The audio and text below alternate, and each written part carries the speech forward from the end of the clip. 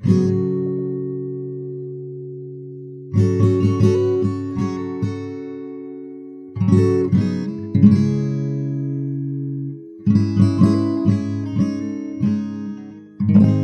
was an art exhibit in London back in 2017 that I still kind of regret missing.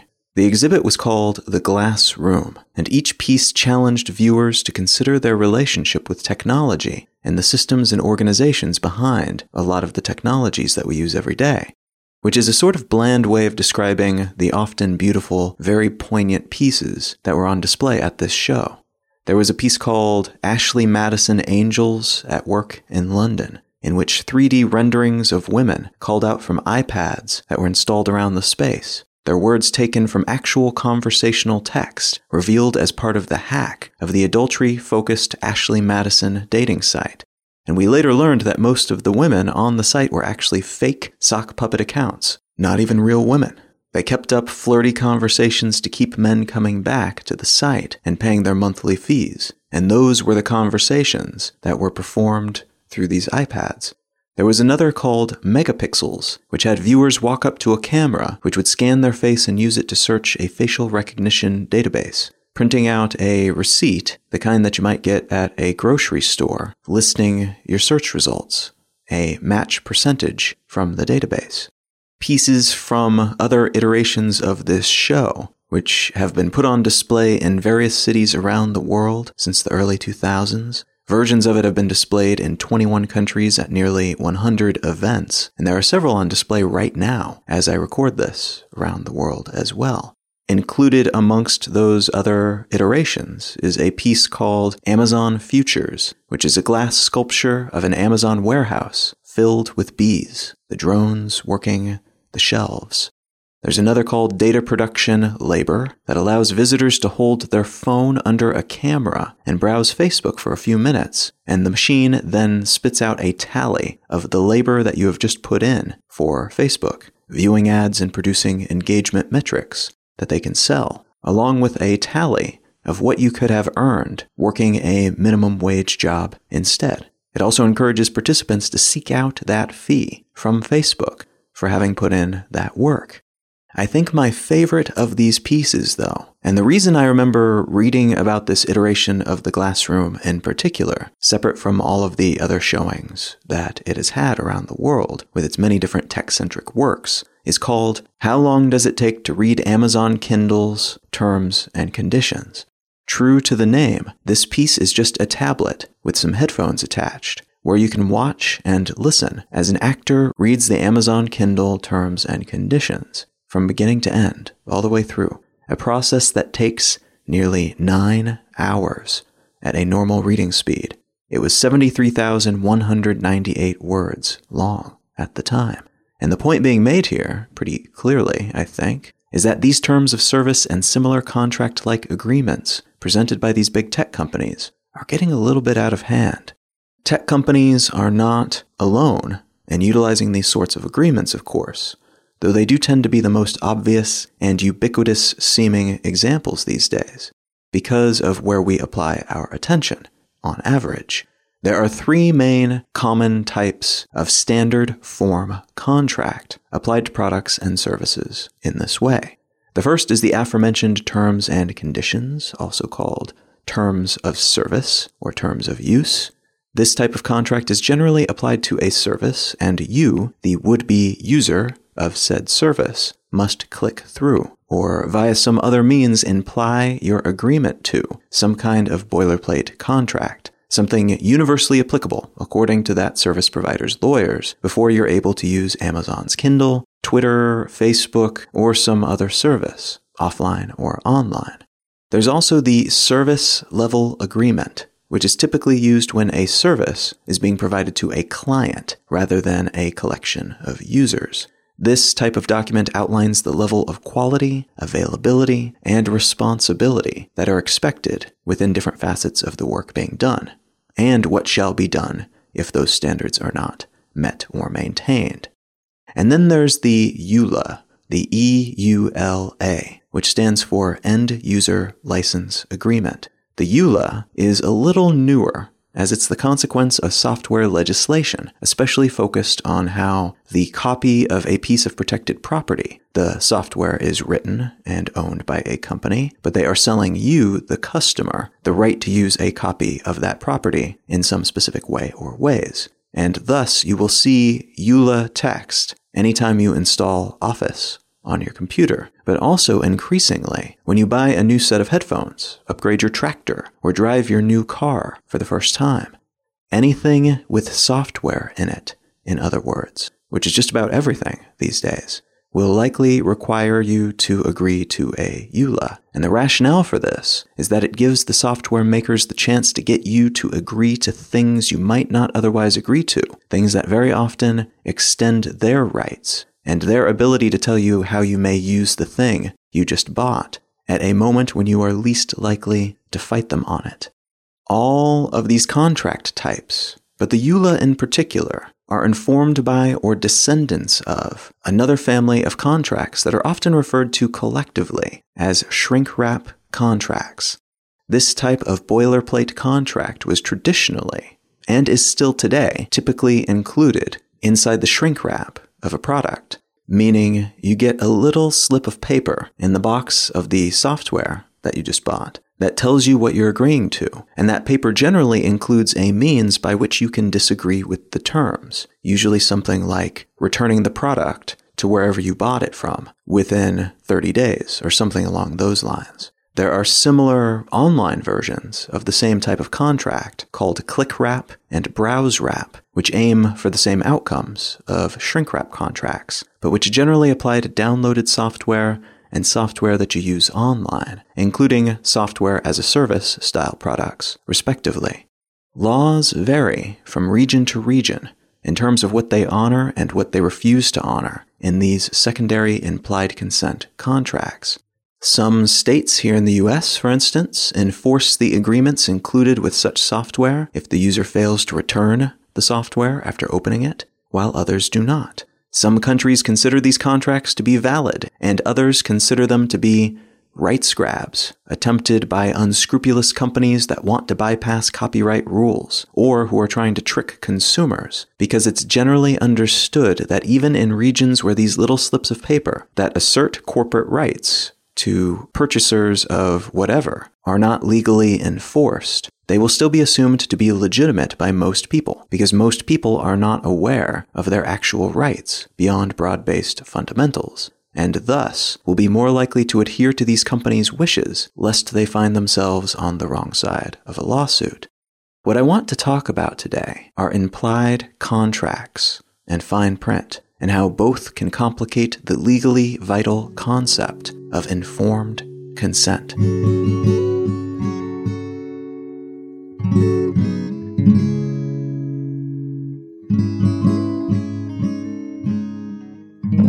You're listening to Let's Know Things.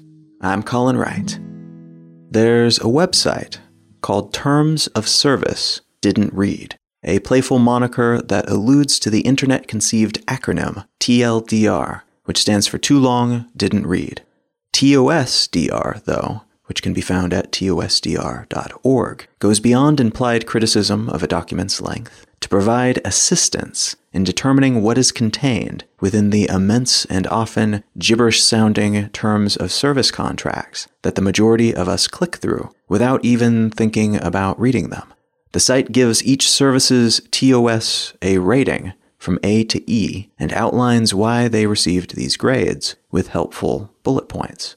So Google, for instance, gets a C for their terms of service, and TOSDR elucidates why, saying that your identity is used in ads shown to other users, that they can collect, use, and share your location data, that they track you on other websites, and that they can use your content for all their existing and future services.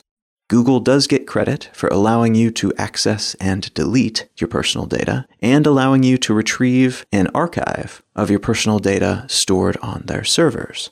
But, well, they still get a C. There are a lot of bullet points here that clarify what's contained in these contracts that we're technically sort of signing on a regular basis. And although most of us have no idea what we're giving away when we do so, there could still be legal ramifications for clicking I agree. So it's interesting but also potentially quite helpful to have a resource like TOS-DR available.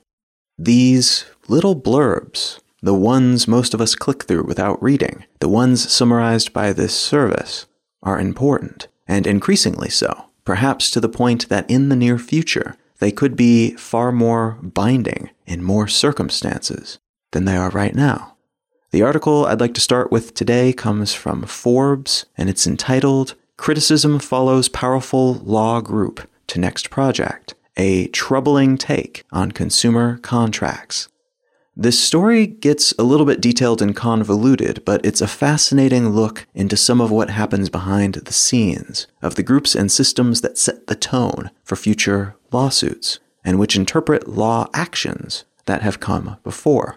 The powerful law group mentioned in that headline is the American Law Institute, a group made up of several thousand leading lawyers, legal scholars, and judges who periodically publish works that outline either what they think the law should be, which are called principles projects, or which outline what the law has been, how it's been applied in the past. Those are called restatements of the law.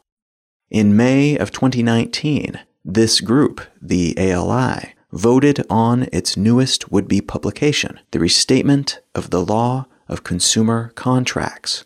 This work, like its other works, was highly anticipated, in part because everything the ALI publishes is considered to be quite important and influential, and their restatements of the law related to various fields of legal thought basically give judges a starting point as to what's been done before, which is important within a legal system that relies so heavily on prior judgments, on established precedent, in making new judgments. So this group goes through the history of judgments in the United States, figuring out what positions have precedent based on those judgments, and then publishes these works that outline a collection of principles of common law that they believe have been demonstrated through the precedents that we've established over time. They look through what's been done and summarize what it all means, and those summaries are taken very seriously by folks up and down the judicial system.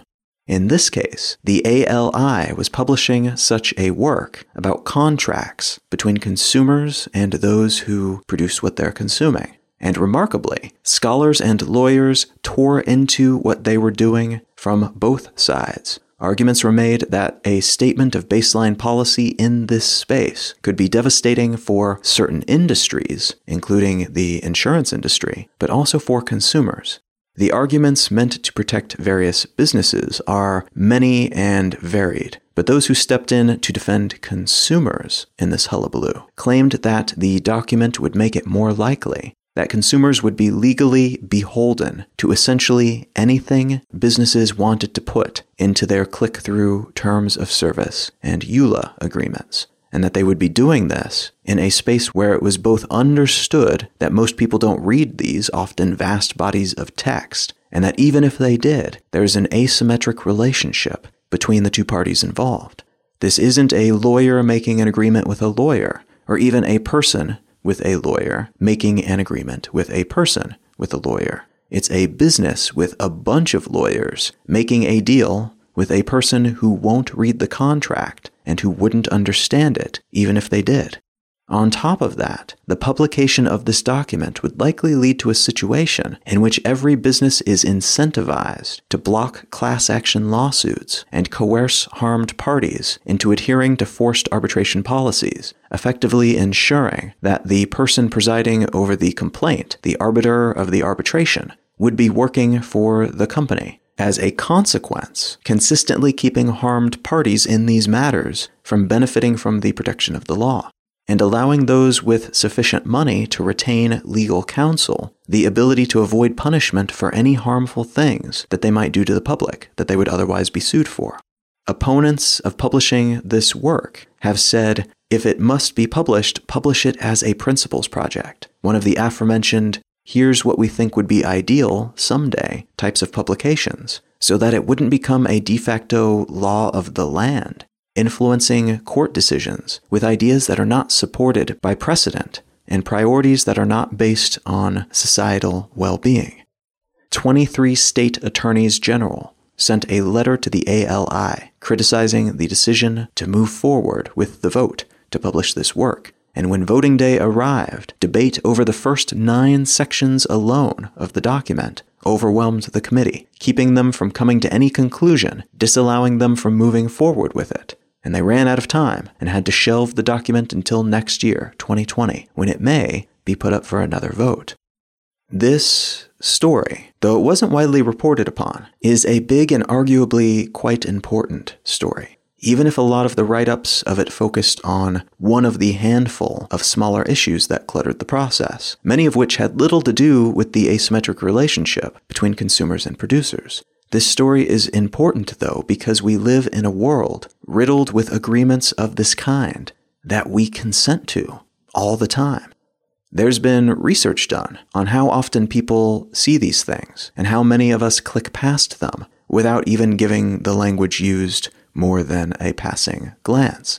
But none of the research projects that I could find seemed particularly well set up or legitimate to me. One of them found that 97% of people will click I agree before even bothering to scroll past the first few lines. But that data was collected under questionable premises, so I'll just say, for now, until we have better data, that you and I know anecdotally for ourselves how frequently we encounter such screens, and you and I know how we, and possibly other people in our lives, respond to them. It's not a scientific assessment, this is not good data, but most of this fluffy data that is available at least nods toward the probability that we are not alone in our experience with these types of agreements. And we're not alone in this at a time when pretty much every product or service we engage with is incentivized to ensure it's got the legalities of our interaction with their product or service locked down in its favor, in the favor of the company rather than in ours. The idea that all of those contracts, including those that we never bothered to read, would become hardcore legally binding is cringeworthy. Yet that's what some legal experts are saying here, and that's why others did their best to torpedo its passage. That and all of the added complexities for business entities within a small collection of different industries that would be similarly harmed by the cementing of such concepts into legal canon. Take a step back and look at the bigger picture, though, and it becomes more evident that this issue is actually just part of a larger issue, one that connects to the world of consumer advocacy, but doesn't end there. This is more like a piece of a modern human issue. To illuminate what I mean by that, consider the response to the somewhat recently released Mueller report, officially titled Report on the Investigation into Russian Interference in the 2016 Presidential Election.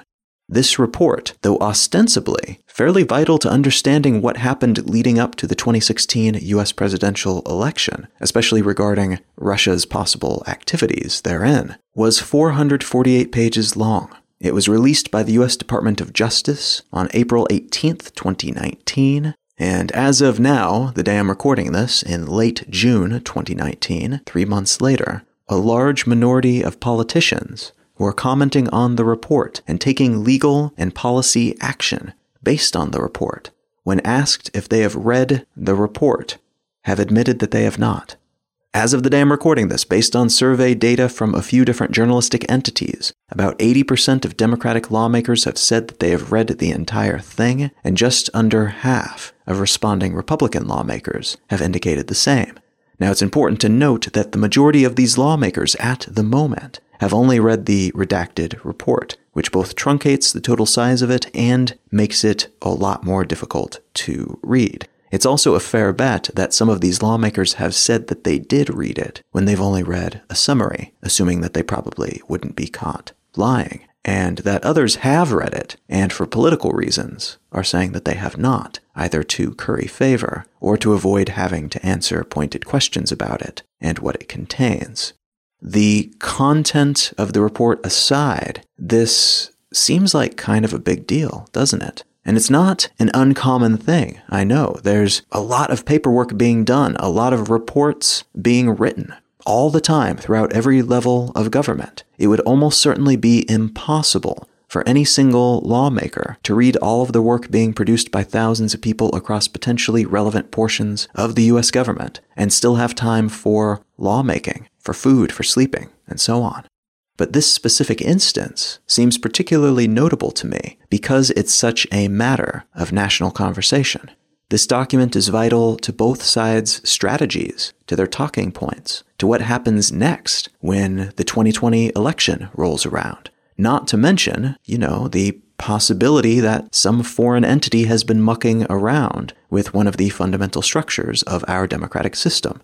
And even this document may remain unread by something like a third of the most powerful politicians in the country.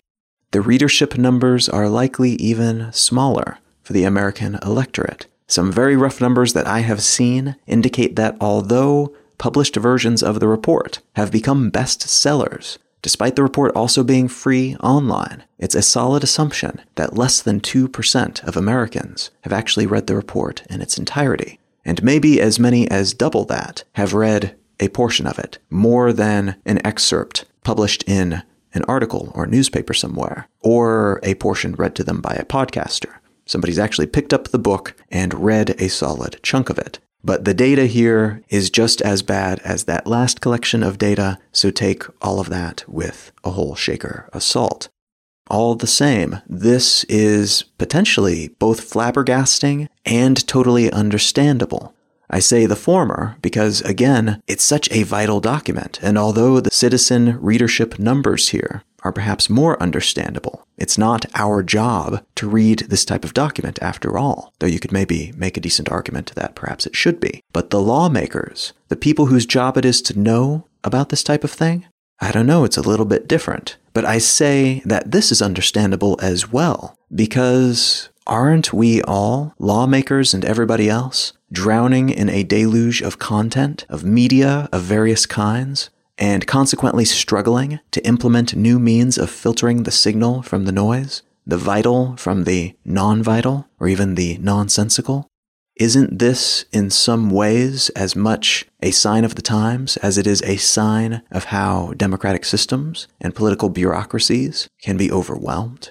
It's easy to criticize when we see stats about people not reading things anymore and getting all of their news from headlines. It's easy to criticize when we hear that one generation or another is getting their news from quick-paced, vertically aligned videos on Instagram rather than the hallowed black and white pages of a trusted periodical.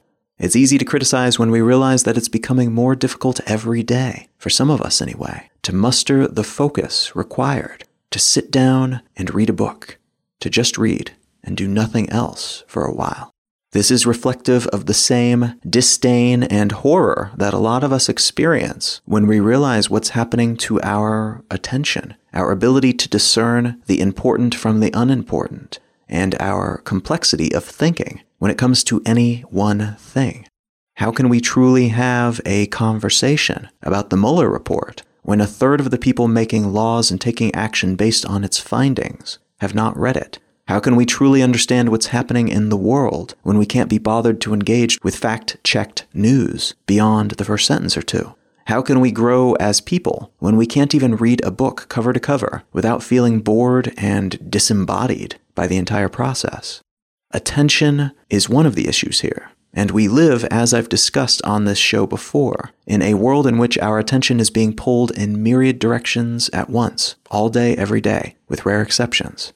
Our attention has been monetized, and consequently there are incentives in place for all kinds of powerful entities who are not inherently bad or evil, or doing bad or evil things necessarily, to do things that distract us further. They do things that divide our attention, because if they don't, they will die.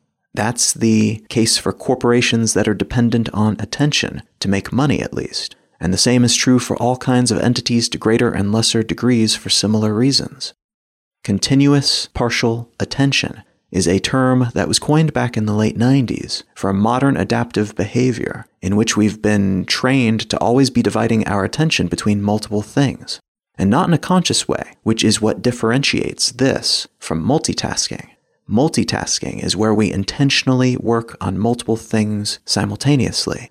while this, continuous partial attention, is where we, due to the incentives in place and the realities of living amongst all the hubbub and information and inputs and priorities of the modern world, spread ourselves around subconsciously in order to participate. That's the cost, in some ways, of existing today and benefiting from all of these amazing things. Through that lens, distracted learning, distracted driving, distracted lawmaking, distracted clicking, it all makes a little more sense. This isn't something we are necessarily intentionally doing. It's something that's sort of a default state for people wanting to be participatory, not wanting to miss out in an environment as information and opportunity dense as the one in which we live today. That's one facet of the click-through contract problem, I suspect. Another is that we live in a world that is becoming more complex, and as it does, we struggle to organize that complexity, and that can lead to cobbled together organizational principles that are themselves complex. So-called legalese, the terminology and style of writing often used in contracts and other legal documents, is a perfect example of this. As the world becomes more complex and interconnected, and as the laws and principles that govern said world become more complex to keep up with it, the language used to describe that world, to manage it, to set expectations within that world, also becomes more complex. The result is that, at a certain point, you need to be a legal scholar or practicing lawyer to even understand the topic of certain contracts and reports, much less ascertain their meaning and potential weaknesses and things of that nature. Thus, we find ourselves in a situation in which proof by intimidation becomes possible on the legal level. Proof by intimidation being a term most frequently used in mathematics, in which you present an argument that is intentionally laden with as many obscure phrases and as much jargon as possible, so that the audience is overwhelmed and confused into assuming that your argument makes sense. In the case of legalese, proof by intimidation can manifest in the shape of intimidating lawsuits that may or may not have any validity, but which we fear, which we avoid at all costs, whether or not there's any meat to them, because we can't understand what we are being told, the meaning that is encoded in this legalese, and would require a lawyer to even understand what's happening, much less to defend ourselves appropriately, and that can be expensive. This applies to the world of contract law as well. We're living in a world in which our everyday rights are being challenged by collections of phrases and references to statutes that we non-legal professionals are unlikely to understand, and that situation is considered to be legitimate because it's necessary, according to law, that these legalese-slinging entities are able to enter into contracts with people far more ignorant about how these things work than they are, or their lawyers are, anyway. Because of this complex layer that overlays all such interactions, then, in many ways we are all trusting someone else to tell us what these things mean, what is contained within that complex layer, what encoded meaning rests within all this complexity. We're relying on interpreters to serve as watchdogs for us, even if most of us don't have any way of knowing whether they're giving us the straight dope. A similar issue that we might find when it comes to the news, to politics, our accounting, and just about everything else about which we might want to find information, but don't even know where to start. This, too, then, traces back to the information deluge that we've yet to figure out how to filter. We might be able to research some of these things in the moment with a quick Google search, but that doesn't allow us to function at the speed and quantity we would require to operate in real time in a world riddled with this type of encoded meaning and informational overabundance. One more vital facet of this issue that I'd like to close with is that of consent. This is a foundational legal concept that tells us whether people are acting according to their own wants and needs, or if they're being coerced or manipulated into doing something by some other party or by some kind of misunderstanding. When we click on a button attached to a giant contract that we didn't read, that act is interpreted by many lawmaking entities as implied consent.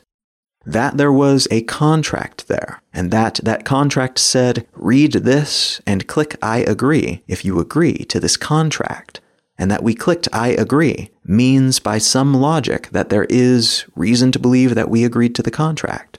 The law doesn't know for certain that we have any idea what we were clicking on, or that it wasn't a cat walking across the keyboard that clicked I agree. But all the same, that consent is implied, which is what has led to the differing statuses of this type of contract in different regions. Some lawmakers think that implication is enough, cats or no cats. Some think that it is not. Informed consent is what we have when it is clear that the person making the decision understands the choice they are making, the particulars of the options available, and how to choose the path they want to take. In some regions, it has been determined that clicking this button legally means that the person doing the clicking is informed enough to do so, and thus their actions have more serious concrete consequences than those who click the button in regions in which that assumption of being informed is not the default. In other words, for the purposes of law enforcement and law-making, some legal systems assume that we have all read these contracts, or at the very least understand enough of what we're agreeing to that they feel okay about holding us to the terms of those contracts post-click. Other places do not make that same assumption, and thus might allow the contract as evidence in court, but won't necessarily assume the person who clicked I agree fully understood what they were agreeing to. I wonder, given the state of things, the rate at which we're exposed to information, and the impact that has on the way we parse that information, whether any of us, with very few exceptions, could be said to be informed consenters for any button of this kind that we click. Who, after all, other than lawyers and maybe the irregular artist trying to make a point, is going to spend those 9 hours reading all of the Kindle terms of service? Who's going to do that for every single product, every single service, every single company or other entity in their life? And who of those people doing all that reading would have the education necessary to understand each and every portion of those contracts and how they apply to them as individuals? What the ramifications might be under different circumstances? If we were suddenly required to read and understand each of these contracts before clicking, would we have time to do anything else? And if it makes sense by this logic to not read those contracts, not be capable of giving true informed consent, how do we function as a society held together, legally at least, by this type of document? There are efforts being undertaken by some lawmakers and some organizations representing customers and product and service providers right now to simplify some of this language, to whittle terms of services and EULAs down to a single page so that more people will be able to understand what they're getting themselves into, what they are agreeing to before they click. There are also intermediary efforts, like the aforementioned TOSDR, that are attempting to summarize what is there now, so we at least have a sense of what we're giving up when we click those buttons, standing between us and the things we want to do, the tools that we want to use. Both efforts are worthwhile, I think, but it's difficult to see how far either could go without some fundamental change in how our legal system operates. We can simplify all we want, but without a change in how our laws work, very much including lawsuits, particularly here in the United States, where we are crazily litigious, it's unlikely we will be able to get things down to a reasonable length without linking to a million subdocuments that are arguably just as important as the main summary. And when third parties lend us their time and expertise to summarize these things, that's wonderful, but it's similar to hiring a lawyer to read these things for us. It's cheaper, but also potentially less reliable because we are not paying for the service, and thus the incentives of the people on the other end doing the summarizing are less clear and potentially less aligned with our priorities. A change in how our legal structure fits together, alongside more foundational legal education for more people, would probably be the optimal solution. But like so many solutions that would require us to take responsibility for ourselves in a way that pulls our time and attention away from other more interesting, more entertaining, arguably more important and valuable, to us at least, things, That's unlikely to happen anytime in the near future, if ever.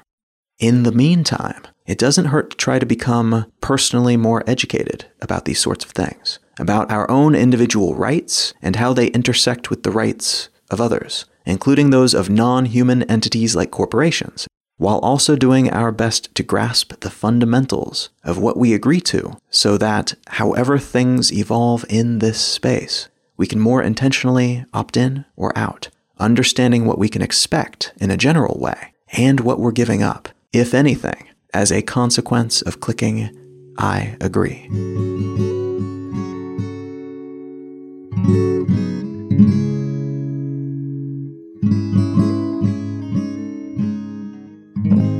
The podcast that I'd like to recommend today is put together by the BBC, and it's called 13 Minutes to the Moon.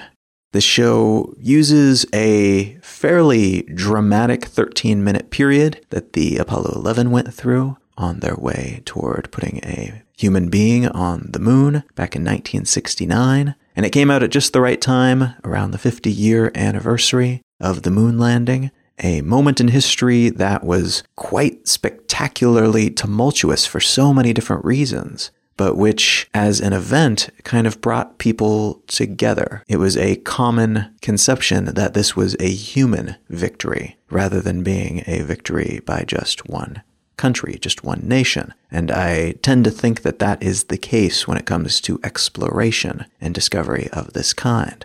And this show demonstrates that, I think, through interviews and through storytelling and through centering around that 13-minute period. It helps put a lot of that mission and the greater context in which it was taking place into clearer focus. So I've listened to 7 episodes so far. I'm not sure if there's going to be more than that. I have no idea how many episodes there will be in this series, but I have definitely enjoyed all of the ones that I've listened to thus far. And if you're keen to learn about the Apollo 11 mission or space, or just want to learn a little bit about history in general, 13 Minutes to the Moon by the BBC is worth checking out. You can find out more about me and my work at Colin.io. You can find the show notes for this episode and every episode at letsknowthings.com. You can also find transcripts for newer episodes at that same site. You can find my blog at exilelifestyle.com, and you can find my advice column about life at somethoughtsoboutliving.com. Feel free to reach out and say howdy on social media. I'm Colin Wright on Facebook and at Colin is my name on Instagram and Twitter and other networks. Thank you so much for listening. I am Colin Wright, and I'll talk to you again next week.